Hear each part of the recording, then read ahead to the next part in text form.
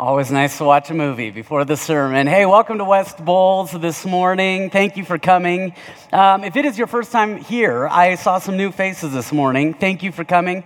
My name is Nathan, and we just hope that you will experience what really God has been breathing into us, and I think showing us who we have always been here, that this would be a place where you can connect with Jesus, connect with people, and connect people with Jesus. And we hope that you'll do all three of those, but at least one of those this morning. And so, as we dive in, will you pray with me?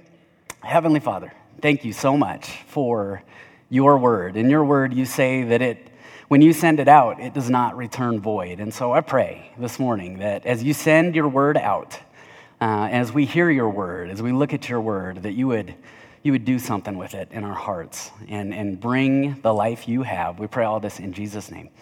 Amen. All right, if I were to ask you to get in your brain, this isn't last week where I asked you to get the most annoying person in your life in your brain, all right? I want you to think through, as you think about all the different places in your life, I want you to think through that place where you just see incredible things happen.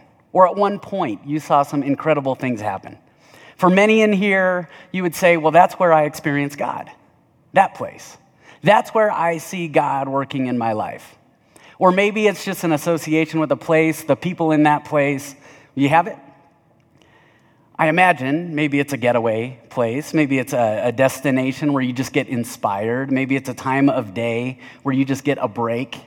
It could be a number of different places. But when you look through God's word, and when you look at what Jesus has to say about where you see the work of God taking place in the kingdom, as we've been talking through this series, the kingdom of heaven, you know where he says it is? He a number of different times references a field. He says, it's a field.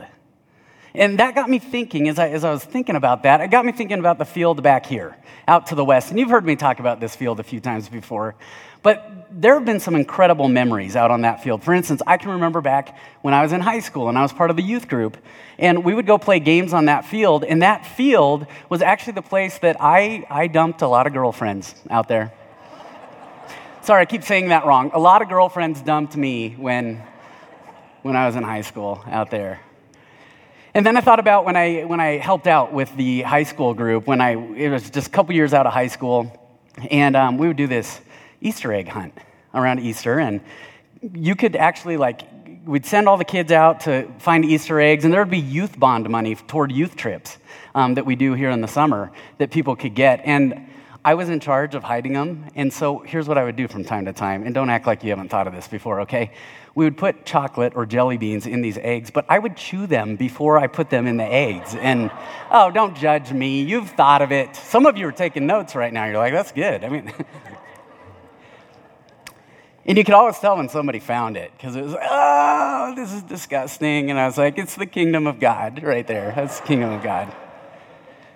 And then I thought later on, I had this lawn business, and I had a ton of residential customers, but when you have a bunch of residential customers, one of your overhead costs is just driving, and it's gas constantly. And so you're just driving around all the time, and your gas expense is really, really high.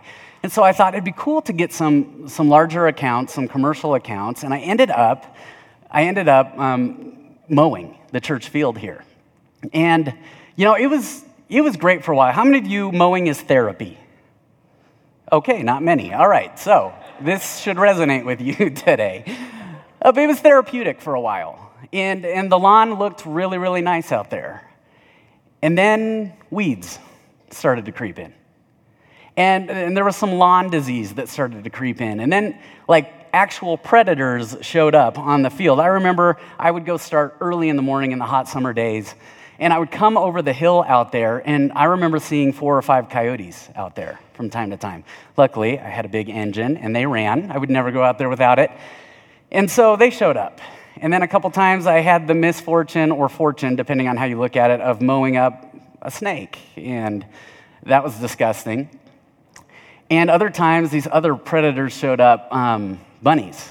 Bunnies showed up. And I know you think they're herbivores, but when you're trying to keep a lawn nice, they're predators. So I was like, that's fine. I can become a predator as well. And I did. And I still am. And so, But there was a moment where I noticed within me that the field lost its luster to me.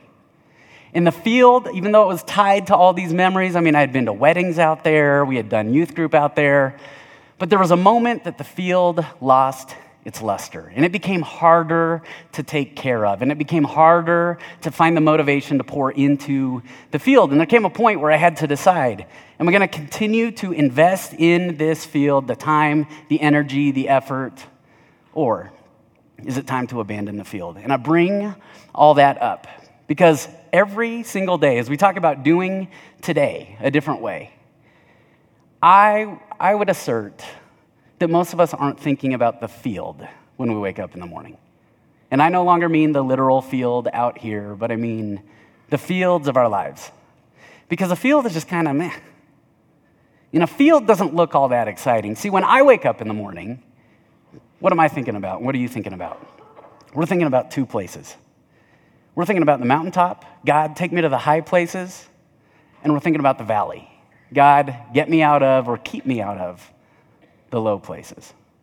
And as a result, we tend to walk through each day. It's not that we shouldn't have our eye on high places. It's not that you shouldn't want to get out of the low places.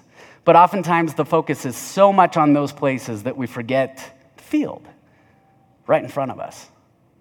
And it's easy to overlook the field. And Jesus says, well, the kingdom of heaven, it's like a field. There's stuff that God does in the field. So how? How do you and I get up? How do we walk through the rest of today? And how do we string together days that become weeks, that become months and years and decades? And how? How do you deal with the field in front of you? Because there's going to come a point where we have to intentionally make a decision. Am I going to invest in that field in front of me? And it's many different things. It could be a job, it could be a marriage, it could be a situation, it could be all kinds of things. Am I going to invest in the field, or am I going to abandon the field? And if the decision is to invest in the field, then how do you do that and do that well? Well, I know that we've been in Matthew throughout this series, but today I want to take you to a story in the Old Testament. It's one of God's messengers. It's a prophet named Jeremiah. And I want to look at one story in the life of Jeremiah because it has everything to do with how we navigate the field. This is in Jeremiah chapter 32, if you have your Bibles. And here's the deal. Jerusalem is under siege. In other words, Jerusalem is about to be taken over by the Babylonians, and Jeremiah he's been prophesying this, and he's been saying this, and the king of Judah, Zedekiah, he's had it. So what he does is he throws Jeremiah basically in jail, puts him in timeout. He wants to know why. Why do you continue to say these unfavorable things? And Jeremiah replies, and it has everything to do with what we just talked about. Chapter 32, verse 6, Jeremiah said, "The word of the Lord came to me. Hanamel, son of Shalom, your uncle, is going to come to you and say, 'Buy my field at Anathoth, because as nearest relative, it is your right and duty to buy it.' My cousin Hanamel came to me in the courtyard of the guard and said, just as the Lord had said, 'Buy my field at Anathoth in the territory of Benjamin. Since it is your right to redeem it and possess it, buy it for yourself.'" Now, this looks like a foolish transaction for Jeremiah, doesn't it? Because if you know the land is going to be taken over, why would you pay to get land that someone is just going to come along and take from you? It just looked like a silly deal. Why would you do this? But they added a guilt trip to it. His cousin said, "Look, we've fallen on hard times, and so you're the closest relative. And so it is he says duty and right, but I wonder if Jeremiah thought, no, it's my burden. It's my burden because I'm going to pay for the field, and somebody's going to take it. I'm going to buy the field, and somebody's going to take it." See, this is not ideal timing. These are not ideal circumstances. Sound familiar? Does it sound familiar? As you think about the field in front of you, there's probably some pieces of it that you think, it's not ideal. The timing could be better. The circumstances could be better. And there's something so important we have to know about the kind of opportunities God brings us. Because I think we picture it's the mountaintop experience served up on a silver platter.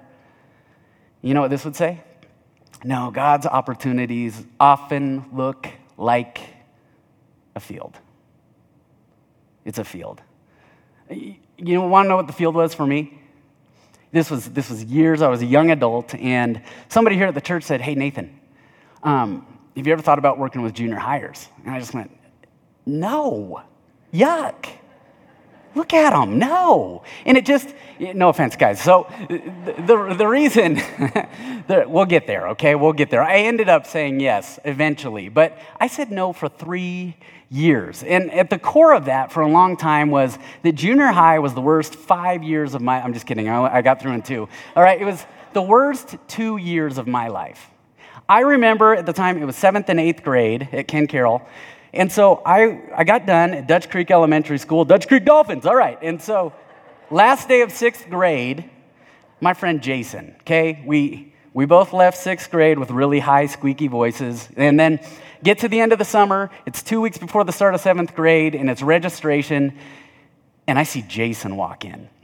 And Jason is no longer like this high-voiced, squeaky-voiced kid. He is a man. Like, there's facial hair. I was excited because just the week before, one hair showed up in my armpit, one hair, and I was like, yes, like it's happening, okay? And Jason was like Harley Davidson looking riding man. And I'm Nathan right here. And he had like grown 2 feet, and I was what, right here? This is how it's been since birth. Anyway, and I just went, no, I don't want to work with junior hires. And I did. I said no for 2 more years after that. 3 years of saying no to the field because it looked like a field. It didn't look all that great. And eventually I said yes, but it took a while. Well, Jeremiah's story went a little bit different. Let's look at the next verse, verse 8. Jeremiah said, I knew that this was the word of the Lord, so I bought the field. Can you believe that?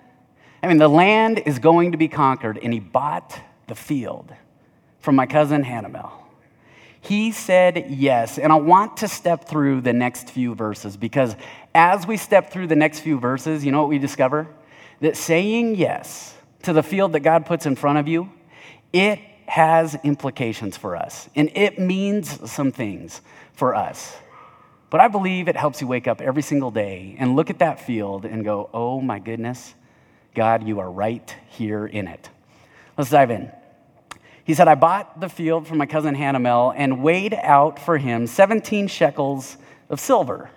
I signed and sealed the deed, had it witnessed, and weighed out the silver on the scales. Now, as we step through these, there were just some lessons from the literal field, from mowing the field out here, that I think so translate into the field in front of us in life.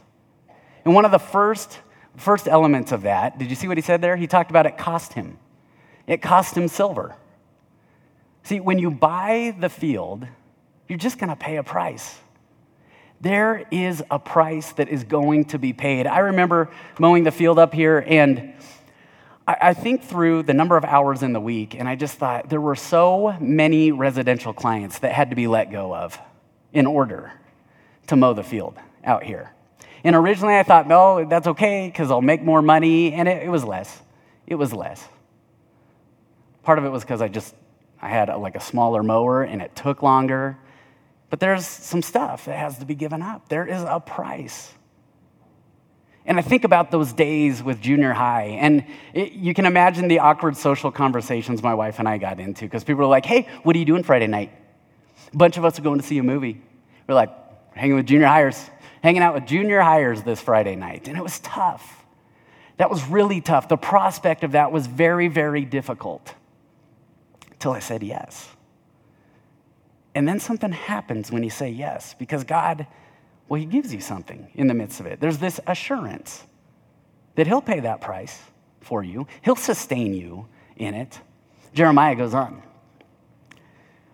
Verse 11, I took the deed of purchase, the sealed copy containing the, look at this phrase, terms and conditions. Terms and conditions. You know what that means? It means that there's an agreement. It means that both people in these terms, this agreement, in the conditions, have a part. And I thought back to the day that my mower broke down out here on the field. Mowing the field one day. I had one of those giant, it was called a Super Surfer. Have you seen these? You've probably seen them out on the medians. And you probably secretly wished you could drive one around. You stand on it, and it's just the levers. And it takes the chore out of mowing. It's incredible. So I had like this 52-inch wide one of these things. And I was mowing snakes and bunnies and coyotes, and it was, not really. Anyway, snakes, okay. And one day it broke down. And I tried to get a hold of like Chatfield Time Rentals and Ace, and they were closed. So I had one other mower. And it was the same one you probably have at your house, 21 inches wide. Now think about this. That field, if you've seen it, 21 inches at a time. But if you want to mow well, you got to overlap a little bit. So it's more like 19 inches at a time. And it took forever. Here, I brought a little example just to give you some perspective, okay? Legos. Lego guy. Okay, that's not even close, actually. That's like your front yard. Here, I brought a picture of what it was like. Take a look at this. Right there, okay? And that is an actual picture of me. That was my size at that time. I've actually grown since then. But 21 inches at a time. And suddenly, my legs were doing a lot of work. And there was a lot of walking. And when we got into junior high ministry, I discovered it doesn't just go on its own. It doesn't just drive smoothly and quickly the way we think it will. There is a part that God says, you have a part. And I want you to put yourself into that. Jeremiah continues, shows us the third thing that yes means. And I gave this deed to Barak, son of Neriah, the son of Maaseiah, in the presence of my cousin Hanamel. Look at these names, my goodness. And of the witnesses who had signed the deed, and all of the Jews sitting in the courtyard. I mean, they just happened to be sitting around. All the Jews sitting in the courtyard of the guard. The third thing that yes means is people. You're going to pay a price. You play a part. And it will always have something to do with people. And here's what we do, though. When we picture the people that God is going to use us to affect in that field, what do we often do? We picture crowds, and we picture tons and tons of people. And oftentimes, it's just a few. And it often starts with just a few. And they're a very opinionated few. I can't tell you how many times I enjoyed mowing the field, but people were like, hey, you missed a spot over there. Oh, and then over there you missed a spot. And then there's something wrong with the lawn over here. And that's what it's like. I remember the first night that we said yes to working with junior high. It was actually out there on the field. Had a youth group. We had 8 leaders show up. They all showed up early. We're ready to receive just the masses. 6 kids. All the 8th graders had just moved up to the high school group. There's 8 leaders and 6 kids. And I was like, wow, God, like you really know what you're doing here.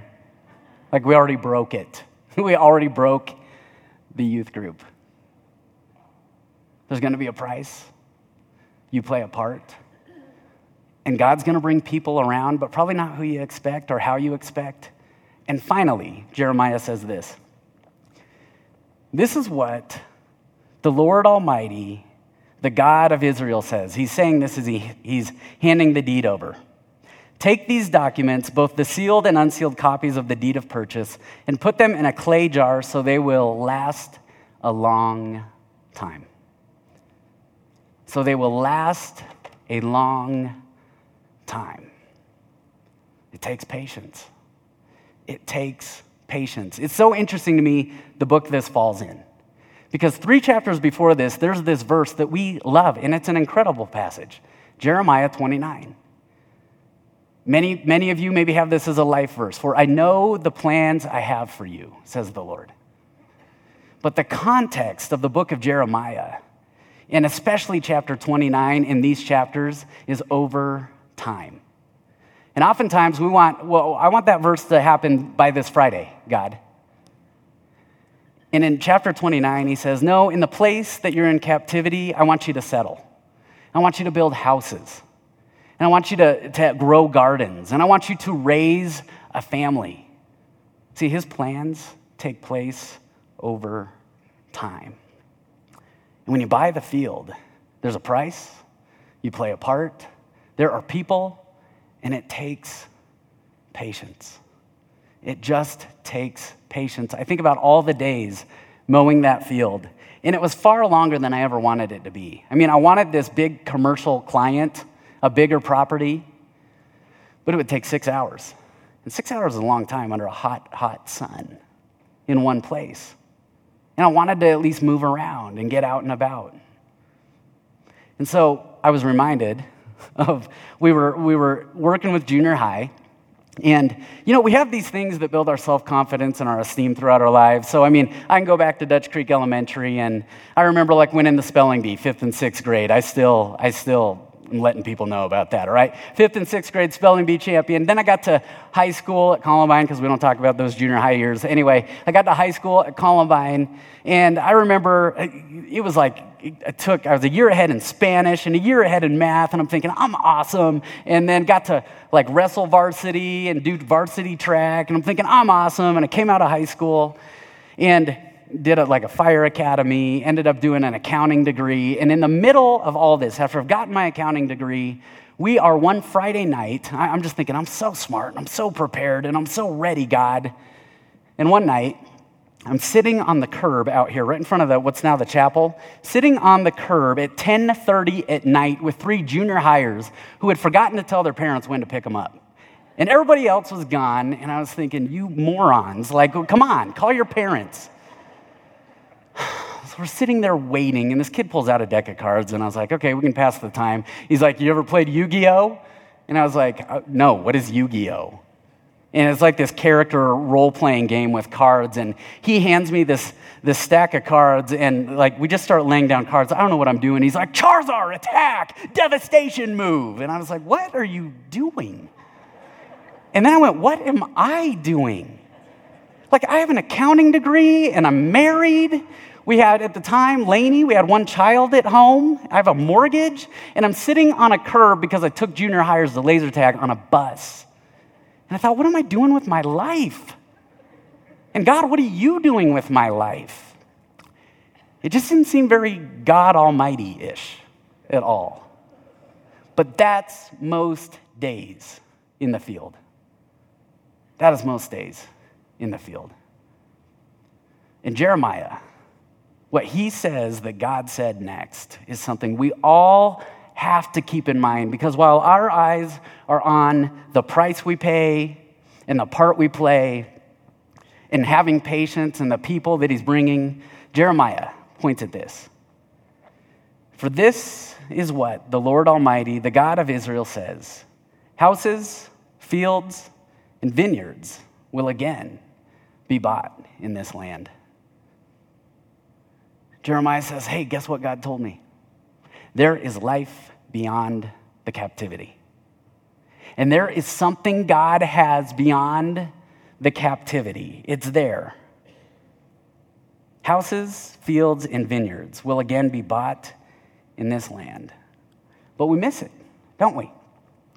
We miss it because oftentimes when we look at the field in front of us, we see the price we pay and the problems we'll have, not the promises he gives.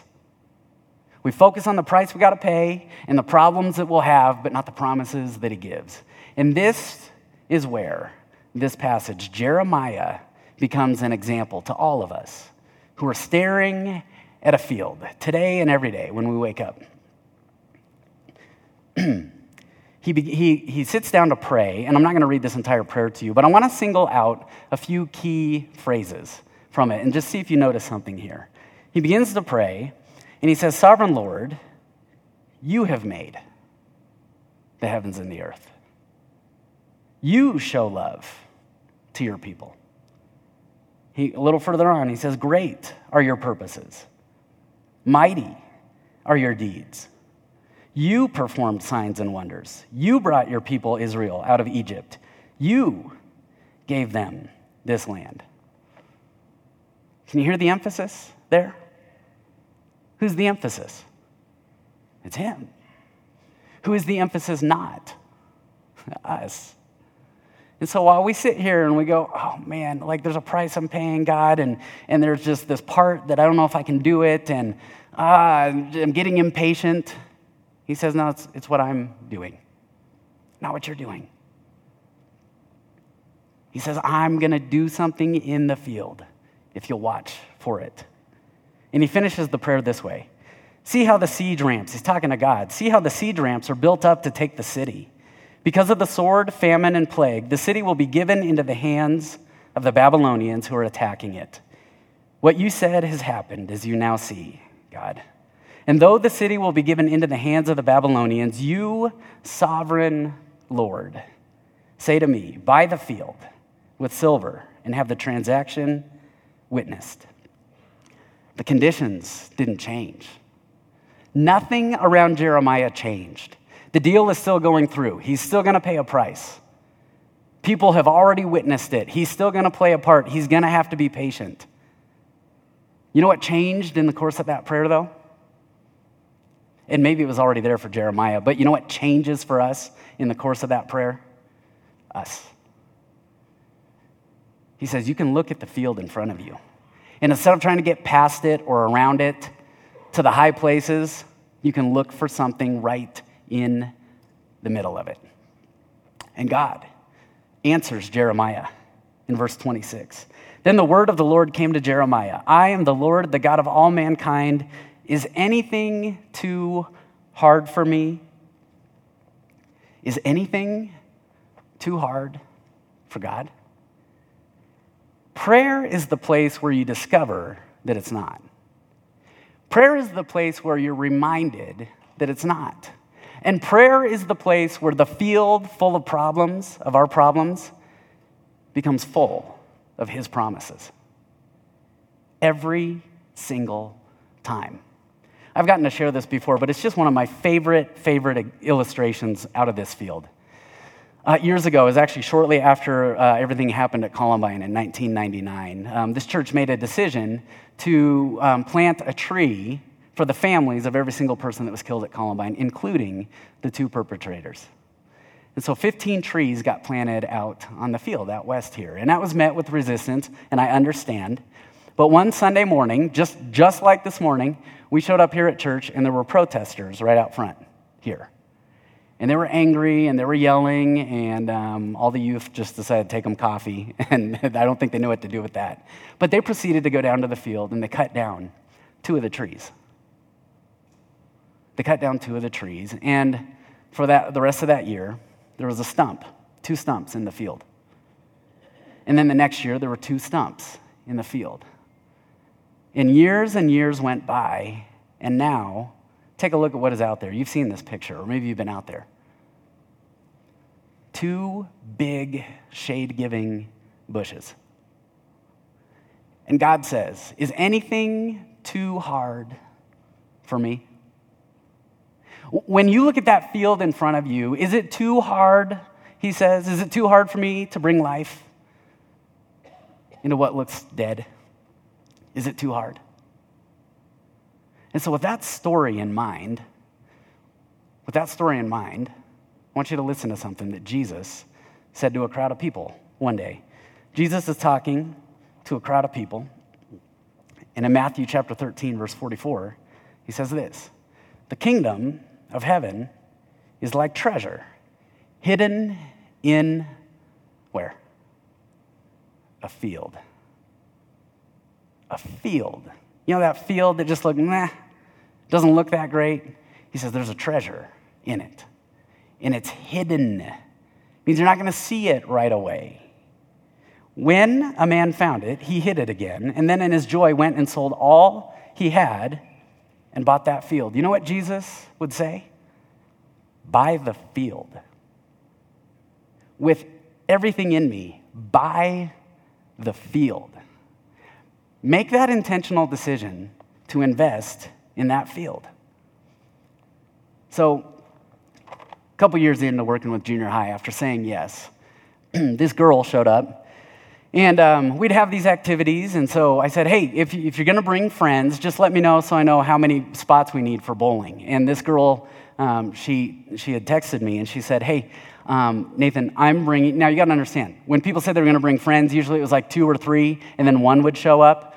So this girl texted me, and she said, I'm bringing 47 friends. I was like, well, that's cute, so I'll plan on like 5. So we get to that night, it's time for the activity, and all these kids, I've never seen these cars before, are getting out of their parents' cars. They're like, oh yeah, I came with so-and-so, the girl's name.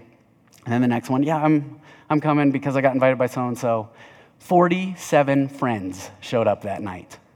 That night, 120 junior hires and 8 leaders, we all went bowling. And we had to pack out the bus, both vans, leaders' cars. Parents were upset because it was chaotic. I got called into the pastor's office at the time the next week. We had a staff meeting about it, and I think I was in trouble. But I was like, if this is what this looks like I'm in. That's great. And I thought, wow,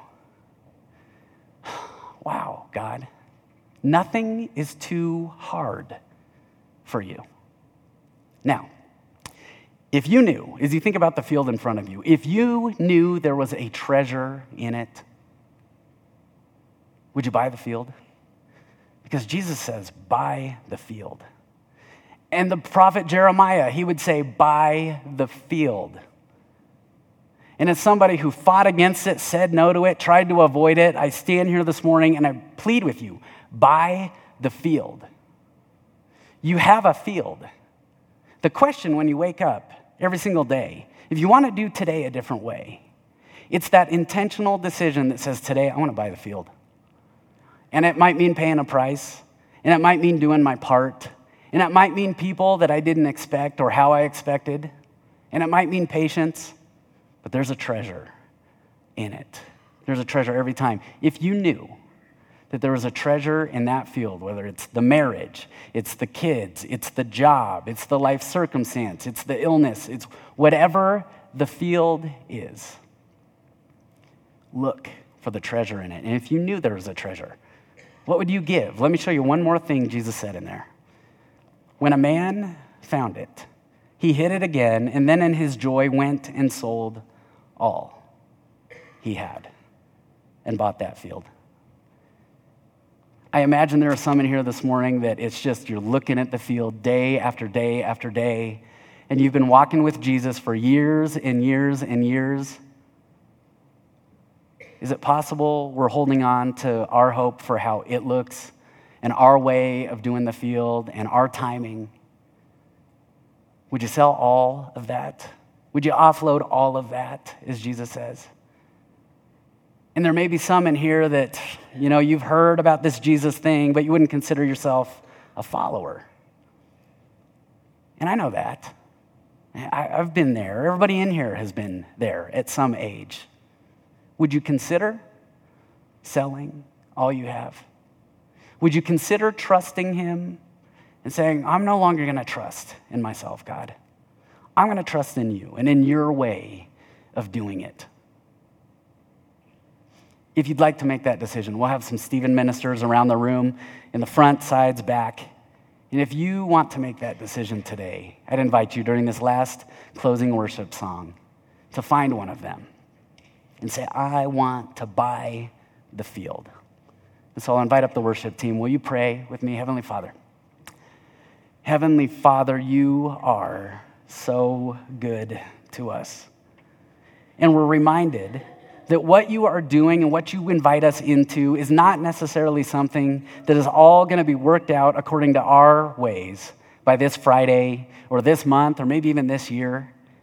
It may take place over years. It may take place over generations. But we know you haven't forgotten about the field. And we know that in the midst of the field, you have put a treasure, and that treasure is your kingdom. And so every single day as we wake up, rather than trying to avoid the field, get around the field, run away from the field, Lord, help us look at the field and say, I'm going to buy the field. I pray that for each and every single person here this morning. In Jesus' name we pray. Amen.